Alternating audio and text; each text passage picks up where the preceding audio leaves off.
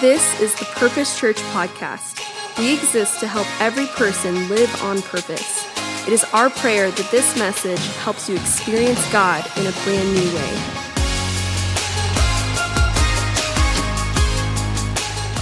Well, amen. High five your neighbor and say, you're looking good this morning. Now look at your second choice and say, you're looking even better though. You're looking even better. Good to see you guys this morning. We're thankful for sunshine, thankful for rain. We're so grateful for what God's doing in this house right now. And even though it is a little blustery and gloomy outside, what God is doing in our hearts this morning is going to be full of light. What we're going to even do further today is further turn on the lights, bring brightness to a dark discussion. Are y'all ready for that? Now, what I think we need to do today is I would really love for us in this moment to really center our hearts and to get ready for what God wants to do. And I've told a few people this morning, and I said it a couple of times last week, the devil is getting some black eyes, and we're making quite a few demons upset. And I am so excited about that. I don't know about you, but what has been happening is when truth is not proclaimed, then people are left to their own devices to make it up for themselves. It has been happening all throughout human existence. When Moses went up on Mount Sinai and was coming back with the 10 Commandments, that brother got down there and they were like, we're tired of waiting. Everybody put your jewelry in this pot. We're going to melt it and we're going to make a heifer. We're going to worship a heifer. That's how stupid we are as humans. That's how dumb we are. And then Moses was so mad, he broke the words of God and went, crap. Dang it. He had to go back up there and God's like, really? They had to rewrite it all and come back down with the tablets. The Bible's way more fun than the way you read it. And so you just look at it, you're like, this is an interesting dilemma. We are in the same exact position now. And before I get started on week 2 of Perfectly Designed, somebody say perfectly designed. Before we get started, would you put your hand over your heart and then put the other hand on your head? Now, I'm not trying to Jedi mind trick you. I don't even know what Jedis are. So I'm just trying to get you ready for this. Repeat after me. Say, Father, open this mind. I reject any confusion and lies. Open this heart to receive your word and may it change me forever. In Jesus' name. Say amen. Amen means so be it. It's just a nice word for it. This is the truth. You know, last week we began a series called Perfectly Designed. We exposed the spirit of the age. Every generation, and sometimes it'll span generations. So there's not like a year marker you can put on it spiritually, but you can look back at historical data and you can see certain spirits of the age. What was in control at what particular time. And right now, we've exposed a spirit of the age that is not silent. It is very violent and vocal. It is not indifferent. It is very vocal and loud and pushy. And what we discussed was the spirit of Jezebel and how to spot. We also talked about how to spot counterfeit truth. We put pictures up about how to spot a fake and what that really looks like, what that really means. You know, the devil is sneaky. He's a snake. He doesn't show up and say, hey, everybody, just so you know, I'm the devil and I'm here to wreak havoc. So y'all try to stop me, but I just want y'all to know I'm here. He doesn't do that. You look up and 10 years later and your child is going off the rails and you're wondering when the snake got in the house. And he's very sneaky, he's very cruel, he's very sensual, and that's the spirit of the age today. We talked about how to spot a counterfeit is through education and verification. Education and educating yourself and then verifying that based on the word of God alone. And all the Christians said, amen. We also defined the word truth. And I know even that statement is very controversial that I would dare to define truth as a minister of the gospel. But we defined what truth is. If you missed last week, please go back and listen to it or watch it on YouTube. In this series, we're seeking God's design for our families, our sexuality, our relationships, our homes, our parenting. We laid a foundation of this, that God is not the best designer, not one of the designers. God is the only designer. Read that with me. 1, 2, ready, read. God is the only designer. The only one. He's the only one that has designed humanity. And if we don't believe that truth, then we are falling victim to the false narrative, the false truth, the false prophets that you can design your own truth. So when we talked about the spirit of the age and how we've got to identify, the only way we can identify the spirit of the age is if that you and I have a bedrock foundation of biblical worldview or a kingdom-centered worldview. In other words, that there is an authentic designer that created you and I on purpose, and he doesn't make mistakes. We also learned this phrase, that God's ways are the best ways. Now, God is the only designer, but there are lots of people that have ways and say that their ways are the best ways. But God's ways are the best ways. And today, we're going to build off last week, because a truth-believing Christian, a kingdom-centered Christian, a kingdom-centered disciple establishes his way over my way. And we're going to build off of that today. Today, we're talking about the subject matter of children. We're talking about the subject matter of homes and of parenting. Now, I understand that not everybody in this room is a parent. But here's the truth. The content today is what all children need from all adults in their lives. Whether you've got children or not, you know kids. You live next door to some kids, or you're around kids, or your brother or sister or somebody's got kids, or you're a grandparent, you're around kids, and you may not even have plans on having children in your future, but the truth is all children around us need truth, and if you are an adult, you have a responsibility to be truth to a child and to stand firm for them. And even if you say, I don't believe that, I just go to this church. Well, here's another truth. I shared this a few weeks ago. You are part of a church family, a body of believers, body of disciples that has a child population of 56%. The national average is 18% of a church is children. You guys really, really love each other. And this church has a child population of 56%.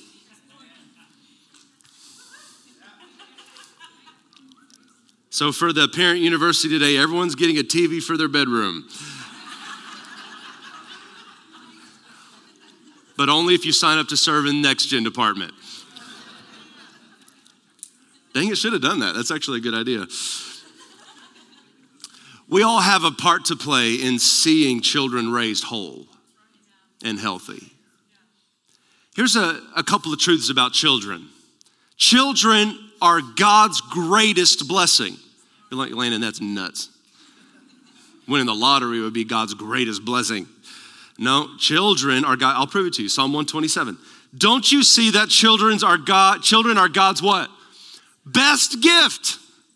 They are God's greatest gift, God's greatest blessing. The fruit of the womb is his generous legacy. Like a warrior's fistful of arrows are the children of a vigorous youth, meaning that these children will be used for good or for harm.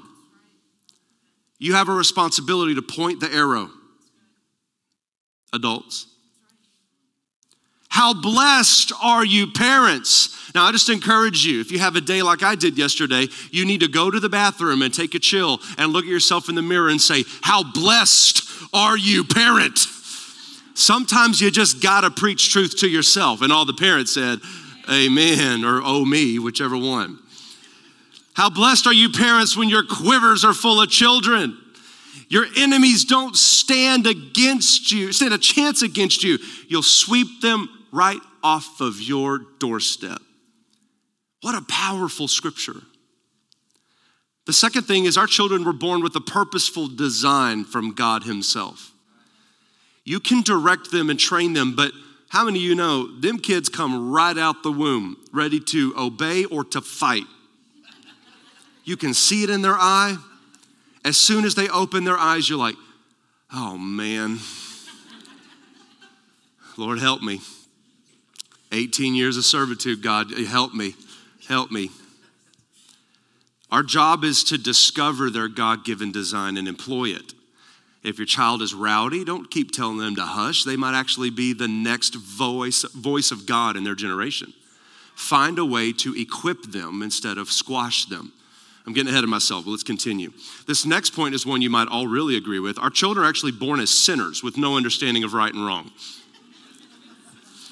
Now that's hard to believe because when that baby comes out, and especially if you're a first-time parent, you're like, this is an amazing moment. Oh my gosh, like everybody look at my baby, and that baby, like something touches the ground and then you throw it away and you just go into debt to buy things that hit the ground.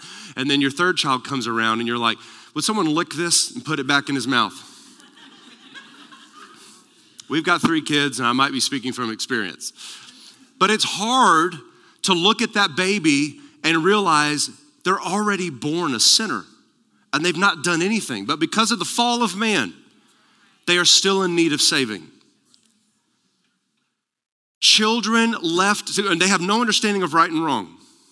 Children left to discover right or wrong on their own are very, very likely to have severe negative outcomes for their future. Children have to be taught what is right and what is wrong. So here's a few truths. God is the designer of family. Do you agree with that? God is the designer of parenting. Do you believe he's the ultimate parent? And God is the designer of people. Do you believe that? So if God is the designer of family and God is the designer of parenting and God is the designer of people, then we have to ask the question, what is parenting? If God designed the family, if God designed children, if God designed you and I, what is parenting? What is that? What does that word mean? What is the definition of a parent? Well, that's the big question. How do I parent my children in a world that has gone off the rails? So today at 3:00 is Parent University here in this building. If you are not signed up, sign up today.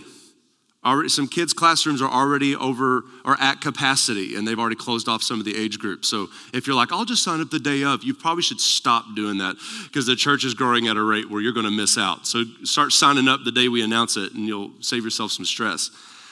But today, there's already over 100 adults and over 100 children that are going to be here today. People are wanting to know, how do I parent my child? So sign up for that today on the website.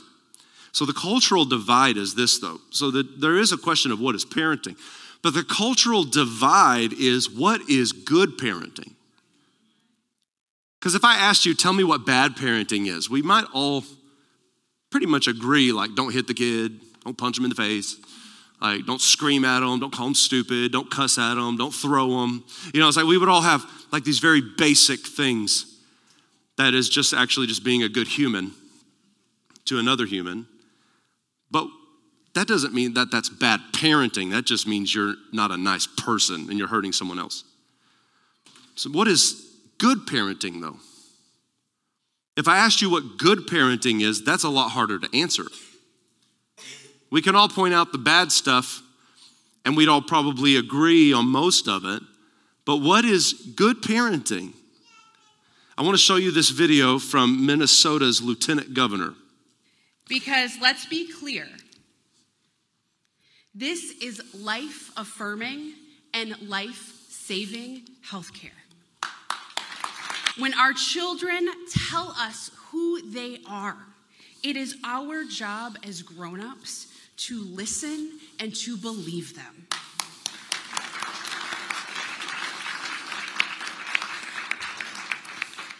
That's what it means to be a good parent.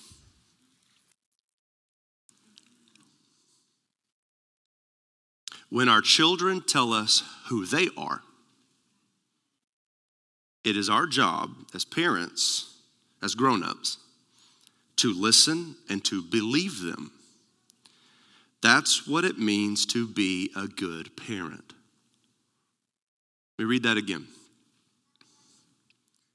When our children tell us who they are, it is our job as grown-ups to listen and to believe them. That's what it means to be a good parent.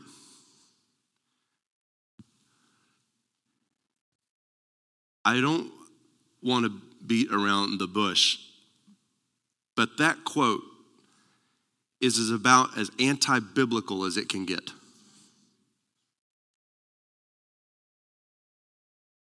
Physiologically and scientifically, it's ridiculous.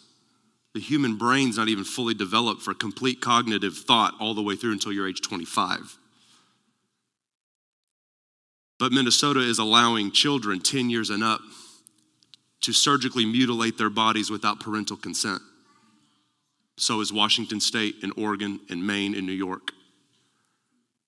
And if the parent stops it, you go to jail for child abuse.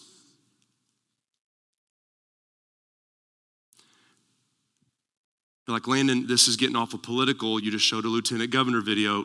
No, it's not getting political. It's getting ideological and theological, and it's truth versus lies now.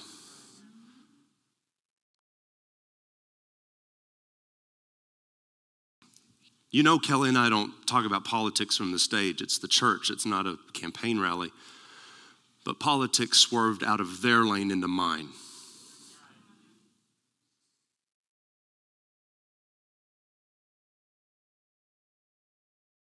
When our children tell us who they think they are based off what some TikTok influencer told them they should be, it's our job to believe them and let them destroy their lives.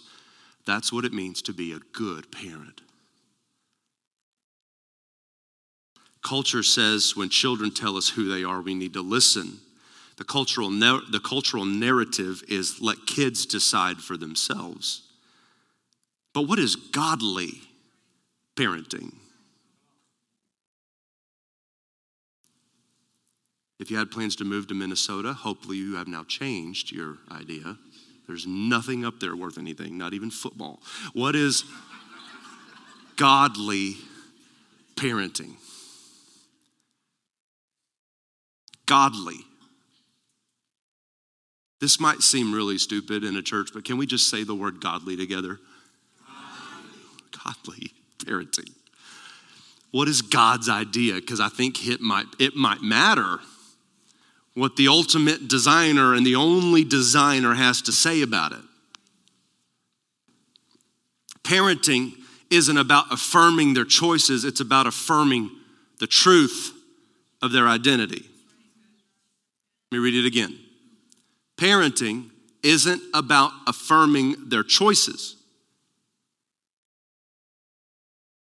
Maybe your children are different, but mine make really dumb choices.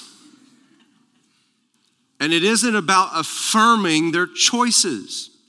And you're not a mean parent for telling them that was a really bad choice. You are a great kid that made a really dumb decision. I use that line a lot. That was not smart, kid. You are an incredible kid. That was just a dumb thing you did. Now, let me tell you about something dumb Daddy did yesterday. So I always followed up with something dumb I did, of which I have a lot of examples. But it's about affirming the truth of who they are. So we don't say lines like, what is wrong with you? Nothing's wrong with them. They were made in the image of God. We don't shame them. We don't criticize their identity. We talk to them about their decisions. But if they don't have the foundation of truth of their identity, then what basis do you have to say these things from? Truth says we listen to Christ as parents and we show them who they are in Christ. Now I'm going to put this next one up on the screen and I want y'all to really see it. We need to be less concerned about their happiness and more concerned about their holiness.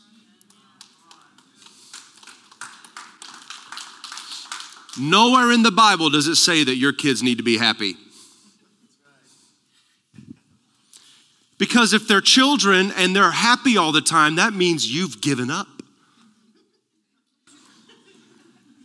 But I want a peaceful home. You can have peace with discipline.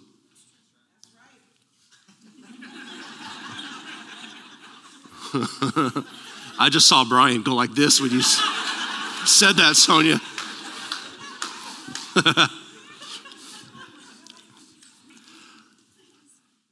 Do I want my kids to be full of joy? Yes.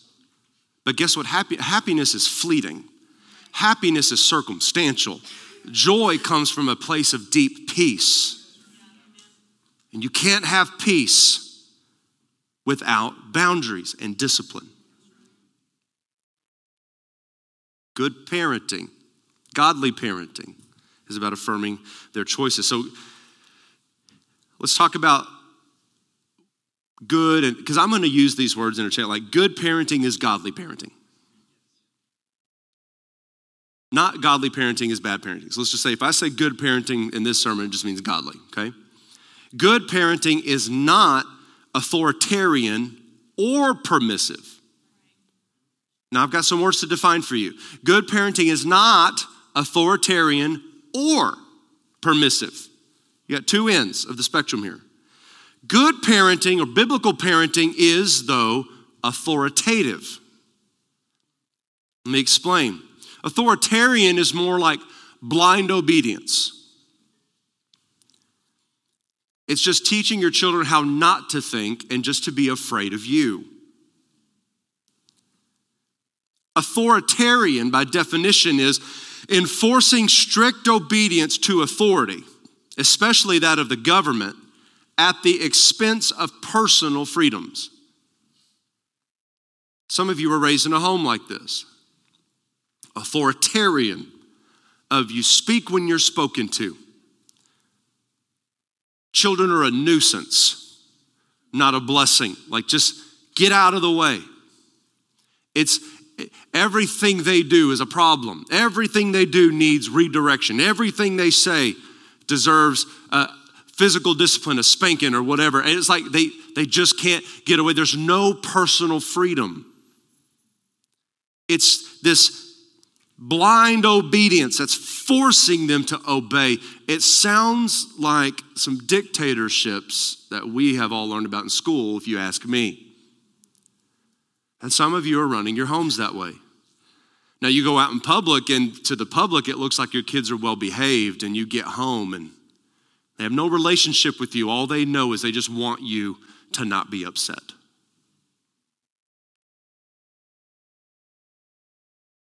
Look what Pamela Lee has to say. Authoritarian parents require children to obey without questions. Parents who use the authoritarian parenting style are clearly ineffective parents, even though they may try to disguise themselves as tough and disciplined parents.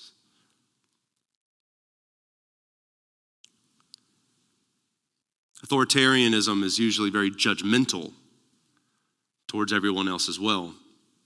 So how are authoritarianism and authoritative parenting different? Authoritative means this is just definitions. This is not even from the Bible. This is just basic definitions. Having the power of special knowledge and showing the confidence of having that special knowledge. So authoritative is not the gavel. That's authoritarian.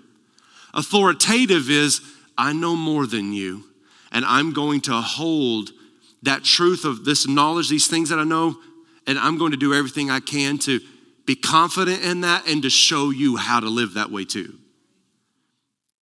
I'm not going to let you run this home, but I am going to lovingly show you, because I've got confidence that I have this special knowledge as a parent. But most parents would say, I don't have that knowledge. So that's why we just throw tablets at our kids in restaurants and everywhere we go, because we just don't want them to talk to us. We just don't want them to be a mess in public. We just don't want them to contribute. So we're going to teach them that when you're in public, the best thing you can do is shut up and leave me alone. We think we're helping, but we're actually damaging them for a very long time. And we have to understand some things. Look what Dr. Leonard Sachs says. The child in their late 20s is much more likely to be anxious, depressed, and less likely to be gainfully employed, less likely to be healthy, more likely to be addicted to drugs or alcohol. We know that parents who are authoritative have better outcomes, and it has a larger effect on them than the effect of race, ethnicity, household income, or IQ. What is our country teaching children now? Can you put the end of that quote back up for me, Natalie? We're teaching them that the color of their skin, where they come from, what side of the tracks they're from, matters more than you pastoring them. And we're allowing them to fall victim to an ideology that separates people from truth, not gives truth, but it's masked as truth. It sounds Garden of Eden demonic to me. Eat this apple and you will know. Wasn't an apple, but you know. Eat this fruit and you'll know. You'll know more than God. And we're teaching children that they are only identified by what they can see. But they can't see that they're a child of God unless they are told that and taught that, and then they begin to affect their world as a child of God. Then they can see it. But when they can't see it, what do? They put on little ears and little foxtails and call themselves an animal. And they change their physical appearance to call themselves something because they are crying out for identity. And the church, because we're scared of losing members, is refusing to tell them who they are.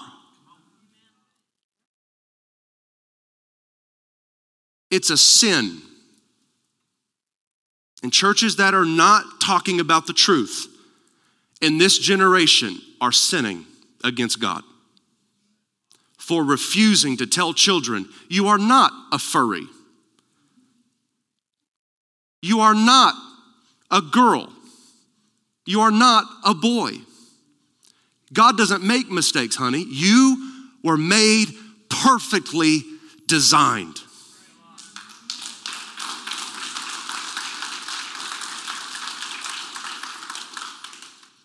So biblical parenting is these things. It's agape love.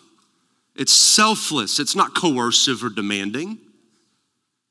It's selfless. It's firm, not soft. Everything about a child's life is soft. They need you to be stable. That doesn't mean mean. That means stable. It means continuous. It means consistent. They need boundaries. You know why? Because boundaries create safety. Imagine you're going up a mountain to the top of the mountain. And I don't know if you've ever been able to drive up Pikes Peak or Sierra Blanca, New Mexico, or anything like that. There are parts of these mountains that don't have guardrails. It's pretty scary. I don't do heights. I don't do bridges over water. There are just certain things Land and Kiker will never do. And I understand how these things just make me feel better. Like boundaries, kids need it. So when parents are telling me, they're like, man, I really wish like my wife and I could have a date night, but our kids won't let us leave the house without screaming. Then you find yourself a good babysitter, you kiss them, you slam the door and drive away as fast as you can. That feels so mean. No, Because guess what? When they wake up the next morning, who's going to be there? You. And then you do it again, and you do it again, and you do it again. It makes us feel mean, but your child is learning, mom and dad always come home. Always come. We're always coming back. We're always going to be here. And we're getting ready to get into the Made to Last Marriage Conference season, which is coming up soon, so sign up. And there's no childcare for that one, so find your own childcare. And they're going to scream, slam the door, and drive over here as fast as you can. But if you don't invest in yourself, you will never be a good parent. If your marriage is not strong, you can't be a godly parent. You'll be grasping at straws, doing everything you can that somebody on the internet told you to do. Kids need boundaries. Dr. Henry Cloud has great books about boundaries. Godly parenting is humble. It's not prideful. And this is really comes from your time with God. You have to examine yourself. And then when you're doing that, that's an act of love for your child. And godly parenting is also controlled. Not off the rails. It's controlled. I can't remember who said the quote. Kelly told me she read it, but I can't remember who it was from, but they said, if you find yourself yelling, you've already lost. If you've allowed yourself to get to that point, the kid beat you a long time ago. We have a few of those that make us cross that line. And I get it. Some kids are easy. You're like, you basically don't even have kids. They take care of themselves. I get it. Some of y'all got so lucky it makes me angry. I understand that. And that's fine. That's fine. And there's some of us, God's just like, you're strong. I'm going to give you the hardest one I found up here. You know, like you're whatever. You roll the dice every time. You have no clue what's coming out. They come out and smile and say, Mommy. Or they come out and go, hi, I'm here. So to land the plane on today, let's talk about why parents aren't parenting. Why aren't they parenting? Now, I'm going to give you the 4 things right off the bat if you're taking notes. Number 1 is fear. Number 2 is falsehood. Number 3 is fallacy. And number 4 is focus or wrong focus.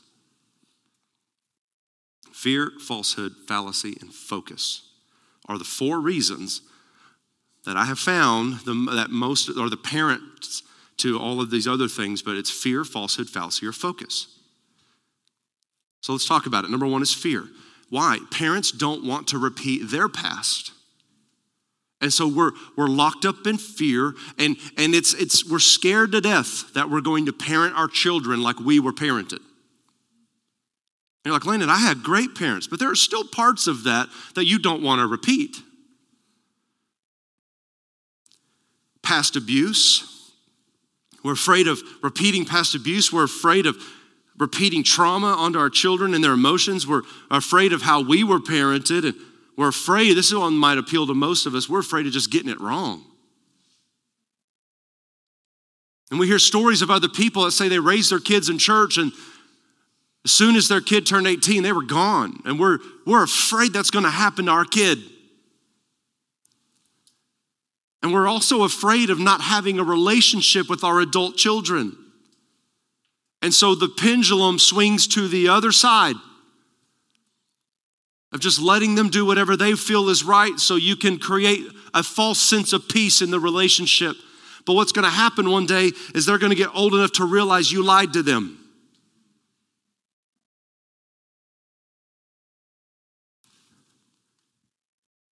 Fear keeps us from parenting because we're just scared of the outcomes of standing for truth. Or I had one parent literally tell me, I was like, why can you tell me, like I'm trying to figure this out, tell me why your first grader has an unrestricted iPhone.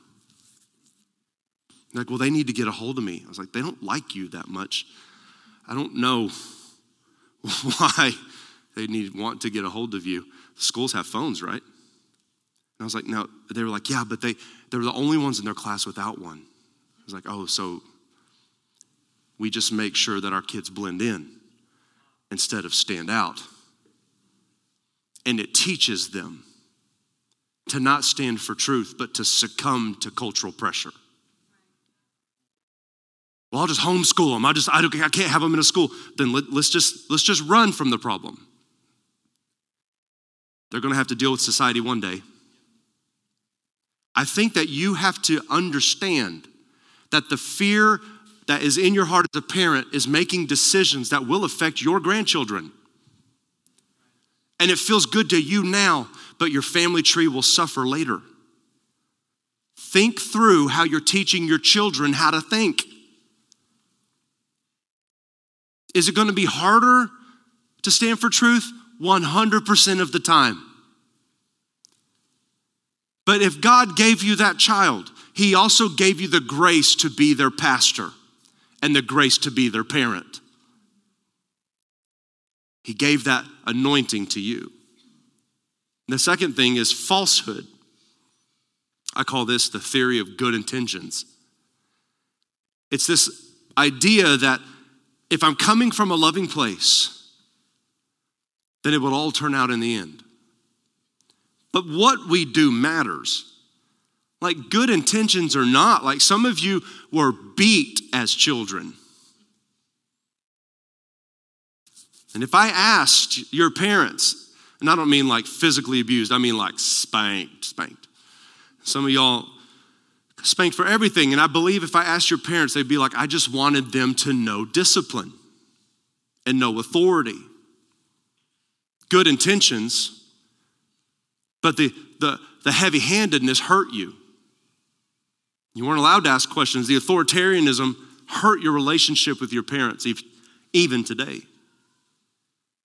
Good intentions don't create godly children. Let me read this quote from Dr. Leonard Sachs on his book called The Collapse of Parenting. The restaurant scene is a prime example of how all too often adults defer to their children because they have relinquished parental authority and lost confidence in themselves as parents. So we're in a restaurant. We've all been there. Put yourself in the middle of Applebee's right now. Bad food, bad service, you're mad, wasting money, it's gross, it smells bad, and your kids are acting a fool. Put yourself in that environment right now. If you like Applebee's, I'm sorry. They're motivated by a desire to raise their children thoughtfully and respectfully. In theory, their intentions are good and their efforts are impressive. Moms and dads today are trying to build up their kids by giving them influence, and they also want to please them and avoid conflict. In reality, parents are at risk of losing primacy over their children. The dinner table is ground zero. And all the parents said, amen. He says, when parents begin to cede control to their children, food choices are often the first thing to slide. A rule like no dessert until you eat your broccoli has now morphed into how about 3 bites of broccoli and then you can have dessert. We don't negotiate with terrorists. That's not in here. That's my quote. I literally said that to Levi last week. And he said, what's a terrorist? I was like, didn't think this one all the way through. I don't know if you're ready for that yet. The command has become a question, capped with a bribe. Dinner at home requires polling the kids on what they're willing to eat. The options might include roast chicken and potatoes or chicken nuggets and French fries. You can bet which one they'll choose. So what do parents do? Parents renegotiate and renegotiate. How about sweet potato fries? I mean, it's at least a little healthier, right? How about sweet potato fries? Still fried. Parents in North America have become prone to asking their children rather than telling them. It's natural, says Gordon Neufeld, a prominent psychologist.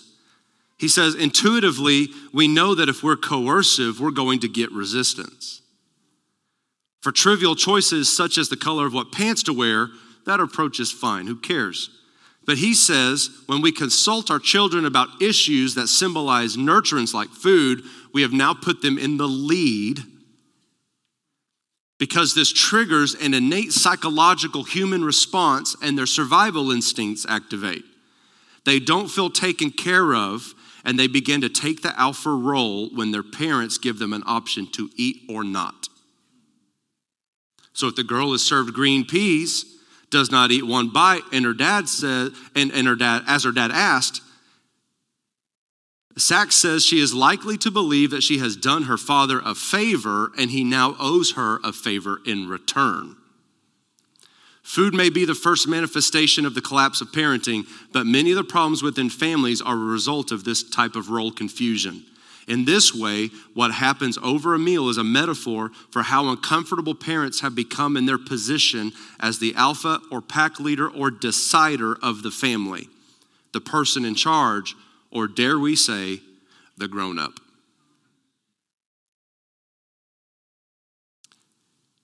Good intentions done with a lack of understanding and knowledge of what parenting is leads to undesirable outcomes. We need to know the way to go in order to teach them. Because Proverbs 22 says, train up a child in the way they want to go. It does not say that. Train up a child in the way they should go. Teaching them to seek God's wisdom and his will for his abilities and their talents. Isn't that good? So in order for you to train a child and your children in the way they should go, you got to know your kid. You got to know their abilities. You got to know their talents. You got to teach them to seek God's wisdom. Even when they're old, they won't depart from that. So parents will quote this and be so frustrated when their children are going off the rails in high school and they're like, we went to church. That's not what that verse means. Some of y'all go to church and you still acted a fool yesterday. That's obviously not what that verse means. Training up a child in the way they should go. If you know the lines from your favorite TV show more than you know the names of your children's friends,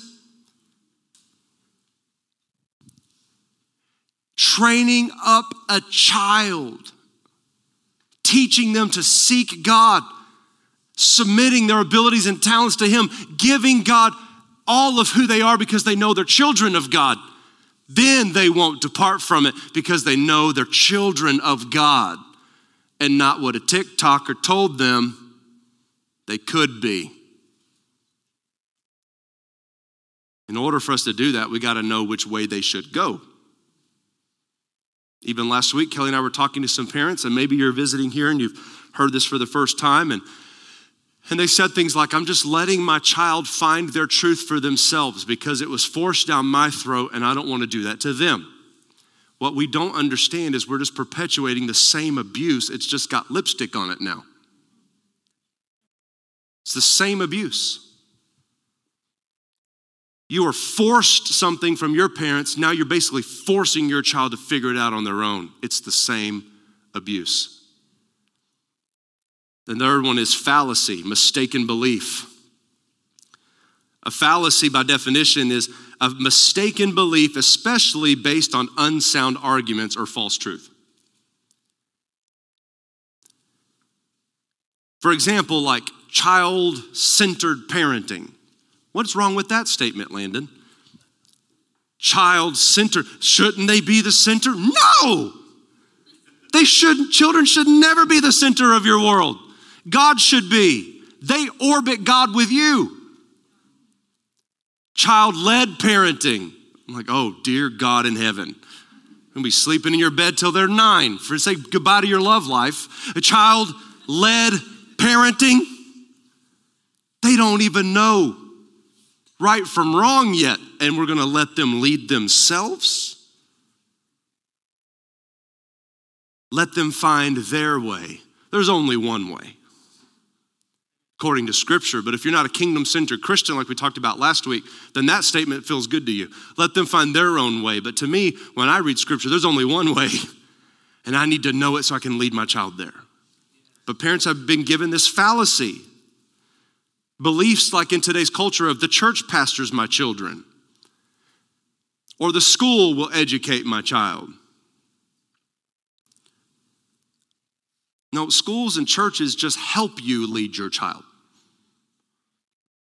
And there's so many avenues for parents to check out, just to disengage. Even yesterday, my heart broke at Kaylin's soccer game. This couple was sitting next to me, and their daughter was doing a throw-in. And she was getting ready to do the throw-in, and she was like, Mom, Dad, watch how far I can throw it. And their daughter was this far from them on the sideline. And they were playing Candy Crush, both of them.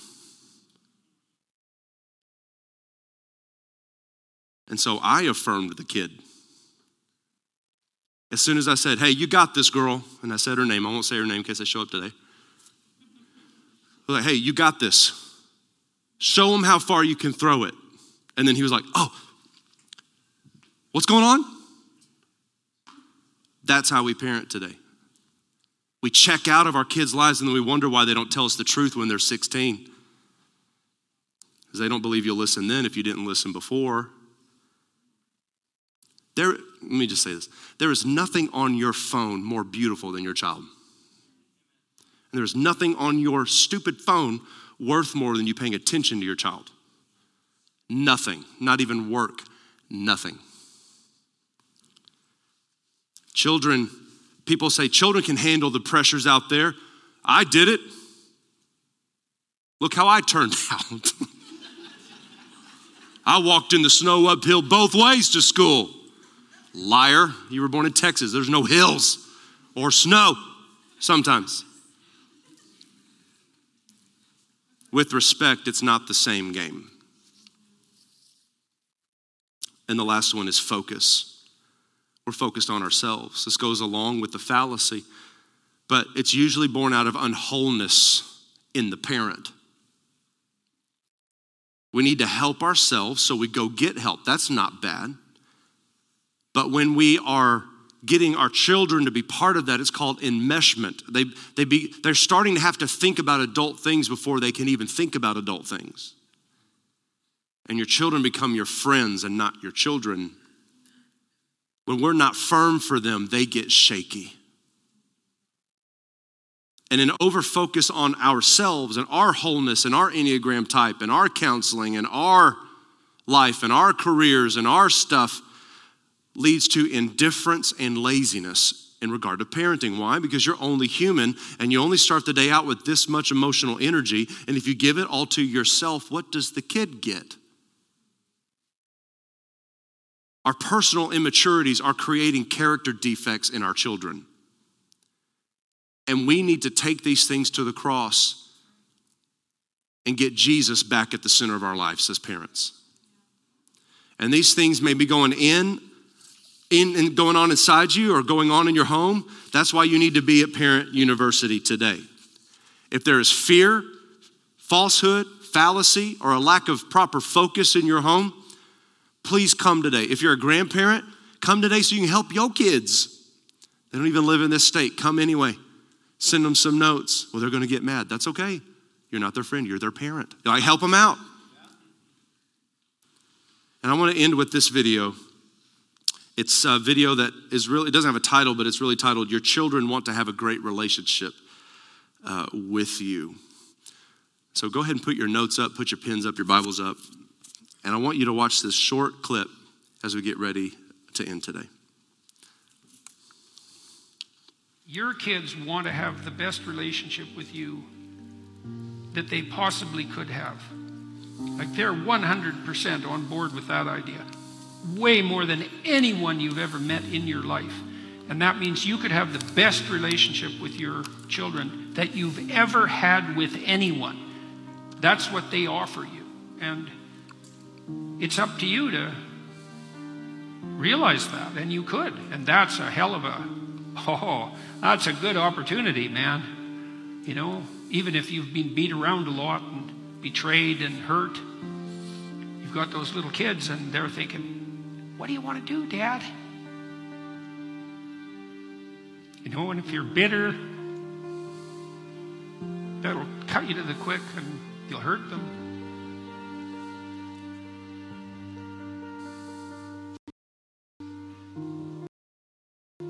You don't want to do that. The call is to be strong for your kids. The call is to be strong for children in general. Not just your kids, but for every kid. The call is to be strong. In order to be strong, you need the strong one. To be a good parent, you need God. To have a peaceful home, you need the Prince of Peace. To have wholeness, you need to be made whole. And we can't be strong and good in and of ourselves, can we? We can't use willpower to become whole. We need Jesus. And without Jesus, we parent out of our past and our own self-conceived good ideas and misdirected intentions, and our children pay the price. So I want to ask you this question. What are you afraid of?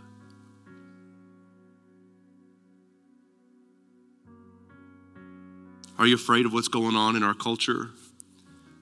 I just talked about all these states that have gone off the rails and their governors have gone off the rails, and you're wondering, is Texas next? Like, are we going to have to move? I'm going to buy an island. I'm just going to hide.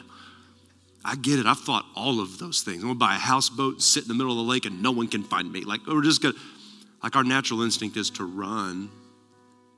That's not doable. It's not possible. We can't M. Night Shyamalan The Village, our family. Scare our children into staying in the fences because the world is such a bad place. We can't do that either. So I'm with you. Like, I'm a little bit afraid of what's going on in our country right now. I'm a little bit worried about what my children are going to hear every day. It doesn't matter if they're in Christian school or private school or public school. Just Christian kids hide it better. And you had to pay extra money for that lie. I don't know, I'm a little afraid too. But I read this verse and I thought it was great to end our time today. Cast all your anxiety on him. Where are you taking these anxieties about your parenting? Where are they going? We got to cast them all on him, all of it. We have child dedications next week, and I heard there's like 920 children getting dedicated. And we have child dedications next week. Guess what? They're not your kids anyway. If you're a Christian, they're God's kids. He's just letting you steward his gift. Just like your money, just like anything else. They are gifts from heaven for you to steward and multiply the kingdom effectiveness in. What are you doing with that? And if you're wondering about the stuff that happened to you as a kid right now, and this is cutting you hard, that can be given to him today too. And today can be a day where you bring that to the altar and you don't have to leave here with that unexpressed pain again. So I'm going to ask the prayer partners to come down, and they're here to pray for you about anything that you need. You know what it is. Is it your marriage? You need to come down with your spouse and just get prayer for something. It could be even physical healing. It could be, can you just pray with me to be the peacekeeper and the peacemaker of my home? Can you just help bring that truth to my home? Can you help me? Can you just speak faith into our situation? Like, it could be that simple. It could be you need to come down and repent of this authoritarian, like heavy-handed, just strict obedience kind of parenting that's going to create a child that runs so fast from you when they graduate, you won't be able to find them for years. You might need to come down and repent of that. It's not too late. Even if they're teenagers, it's not too late. Because the older they get, just the more closeness and apology and repentance they need from you. It's not too late. As youth pastors, we help parents with this all the time. Over a decade ago, and just help people walk through, how do I get back to center? And it starts with you making Jesus the center. And if you're here today and you and your spouse are not on the same page, and maybe they didn't even come to church with you, you can come and get prayer for that too. Watch God do miracles that you could have never done on your own, because he'll do it. So they're here to pray with you. The band's going to sing a song called The Blessing. And it's all about the blessing of the Lord over your home and your children. And while they're singing that song, come down, receive prayer, and receive communion. They're going to rip off a piece of the bread, and they're going to dip it in the juice. And they're going to hand it to you and say, his body broken for you, his blood spilled for you, your sins are forgiven. We encourage everybody to take communion and come remember the sacrifice of Christ, because that sacrifice of Christ is the center of godly parenting. So, Father, we repent of all the things that we've done that have possibly hurt those beautiful gifts that you've given us to steward. And God, we've done so many dumb things, we can't even remember them all. And God, we just ask for forgiveness. And God, we ask that you would put a burden in our heart for this next generation, that you would bring a healthy level of conviction to us that cuts us to the core, that drives us to change. And may we raise a generation of young men and women that stand for truth and not false narrative. And we know it starts with us submitting to the authority of Christ. So we do that today. In Jesus' name, amen. The altars are open to come receive prayer for anything at all. And also for communion. We'll come up and end the service here in about 5 minutes. Thank you for listening to the Purpose Church podcast. If God used this message to impact your life, tell us your story by emailing mystory@thepurposechurch.com. Be sure to follow us on social media and check out our website at thepurposechurch.com to get connected and receive all the latest information.